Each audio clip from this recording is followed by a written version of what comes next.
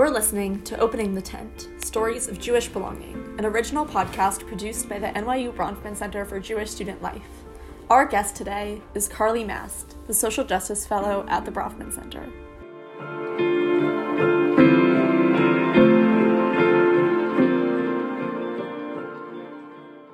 It's really hard for me to think of a first time that I was cognizant of my Jewish identity because of just how homogeneously Jewish my upbringing was. I went to a Jewish day school for K through 12, and I went to Jewish summer camp, and it just kind of felt like something that was a given. So I do feel like the first time that I felt actively Jewish in a way that was people were perceiving me as Jewish was when I went to college, and I made a semi-active effort to not have a Jewish roommate, or to not just be in a homogenous, all the same Jewish community. If a Jewish roommate fell into my lap and it happened to be, then that's fine, but I wasn't seeking one out, and I really didn't think that my Hillel was going to be a thing for me. And so I ended up being in this friend group from my freshman year floor that my roommate was Catholic, and my other best friend had met maybe one Jew in her entire life, and it became the first time where I was oh, I feel very actively Jewish in a space that in my life Judaism was just a given. I did not face a lot of anti-Semitism or ignorance in a negative way. People don't know things and they ask questions, but they were all very respectful, or people wanted to practice with me, or wanted to do things in regards to their identity. I think it felt very much I was simultaneously a spokesperson for Judaism, and also I was I should not be the spokesperson for Judaism. I don't know a lot, and I'm not a rabbi, and I'm not the spokesperson for Judaism, so it was a weird line to walk, but I also really actively chose it. When I told my when I was looking at colleges, I told my mom that I wanted to be a small fish in a really big pond, and I didn't want to be a big fish in a small pond. I had done that. I had gone to a school that was 60 kids in my grade, and I had 20 students in the class at all times, and I was I know what it's to be in a small, really integrated community, and I wanted to go to a space where I felt I could grow, and part of growing was kind of taking an active role in my own Judaism and not just being in a homogeneously Jewish space.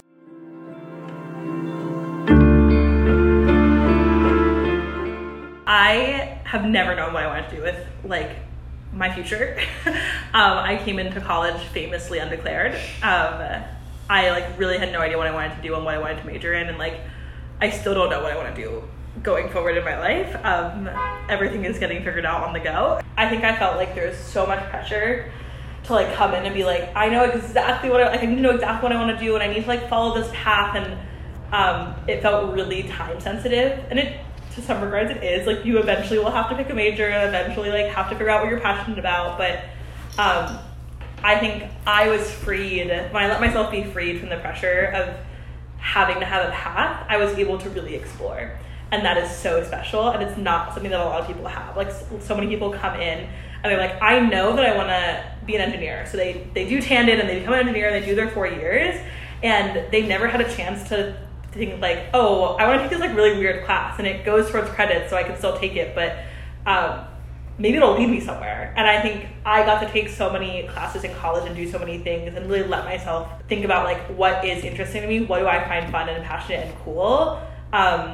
And being undeclared, undecided is a power that you have to do that, not a hindrance into whatever you're going to do in college. And I spent all 4 of my years at Boston University working in admissions. So I was a tour guide, and I worked as our summer staff, and I spoke in sessions, and I also worked in our building during the year. And my senior year I became the senior student admissions representative for scheduling and training. It's a really long name, but it basically meant that I oversaw all of our student staff, and I trained and scheduled them, and I was a really this in-between professional moment of I'm still a student, but also I'm in charge of other students.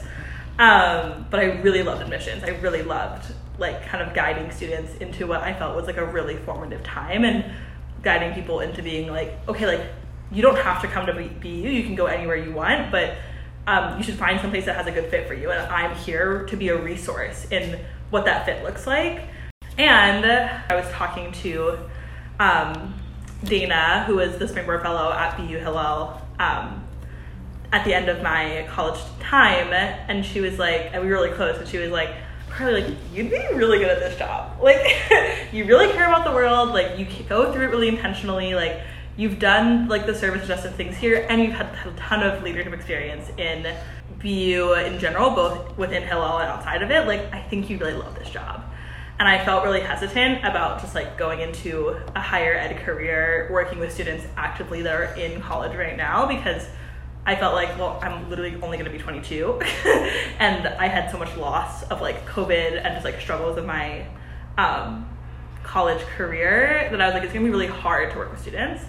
And Dana was like, I think you should just apply. Like, just apply. You can always say no. Like, you can always say no. And I ended up applying specifically to do, like, there's multiple tracks that you could do, and I wanted to do like justice and service.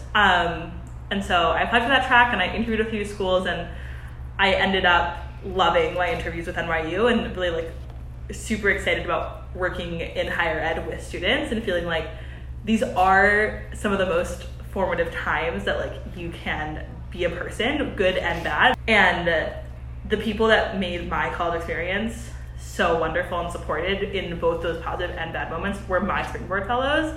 And I was like, oh my God, like I get to be someone's Dana. And that's so special.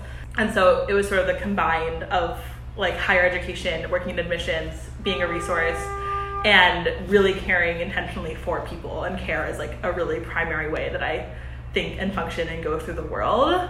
And the Jewishness was sort of like a secondary factor to this. Like, I really love being Jewish, but I'm still figuring out what's meaningful to me. And so I sort of came in from a people perspective with Judaism as something that I think holds a lot of values for me, rather than coming in being like, oh my God, I really want to do Jewish work, and people being a secondary matter for that. Something that really excited me when I got this role was that I get to kind of hold JLF on a staff perspective of like making it happen and recruiting for it and leading educators. And I didn't do JLF as a student, even though they had it at my school.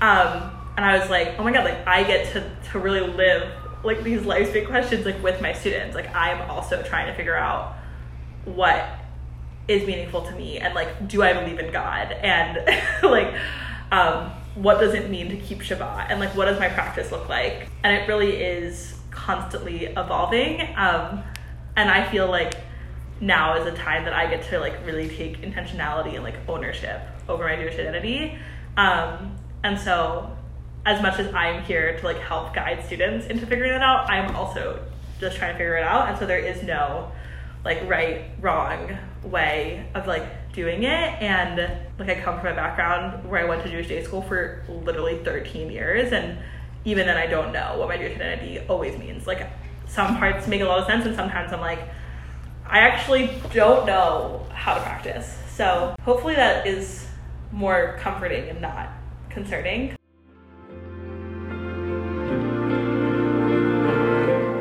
Thanks for listening. This episode was produced by the Beehive Story Collective of the NYU Bronfman Center. Subscribe on Spotify or Apple Podcasts for new episodes every Monday.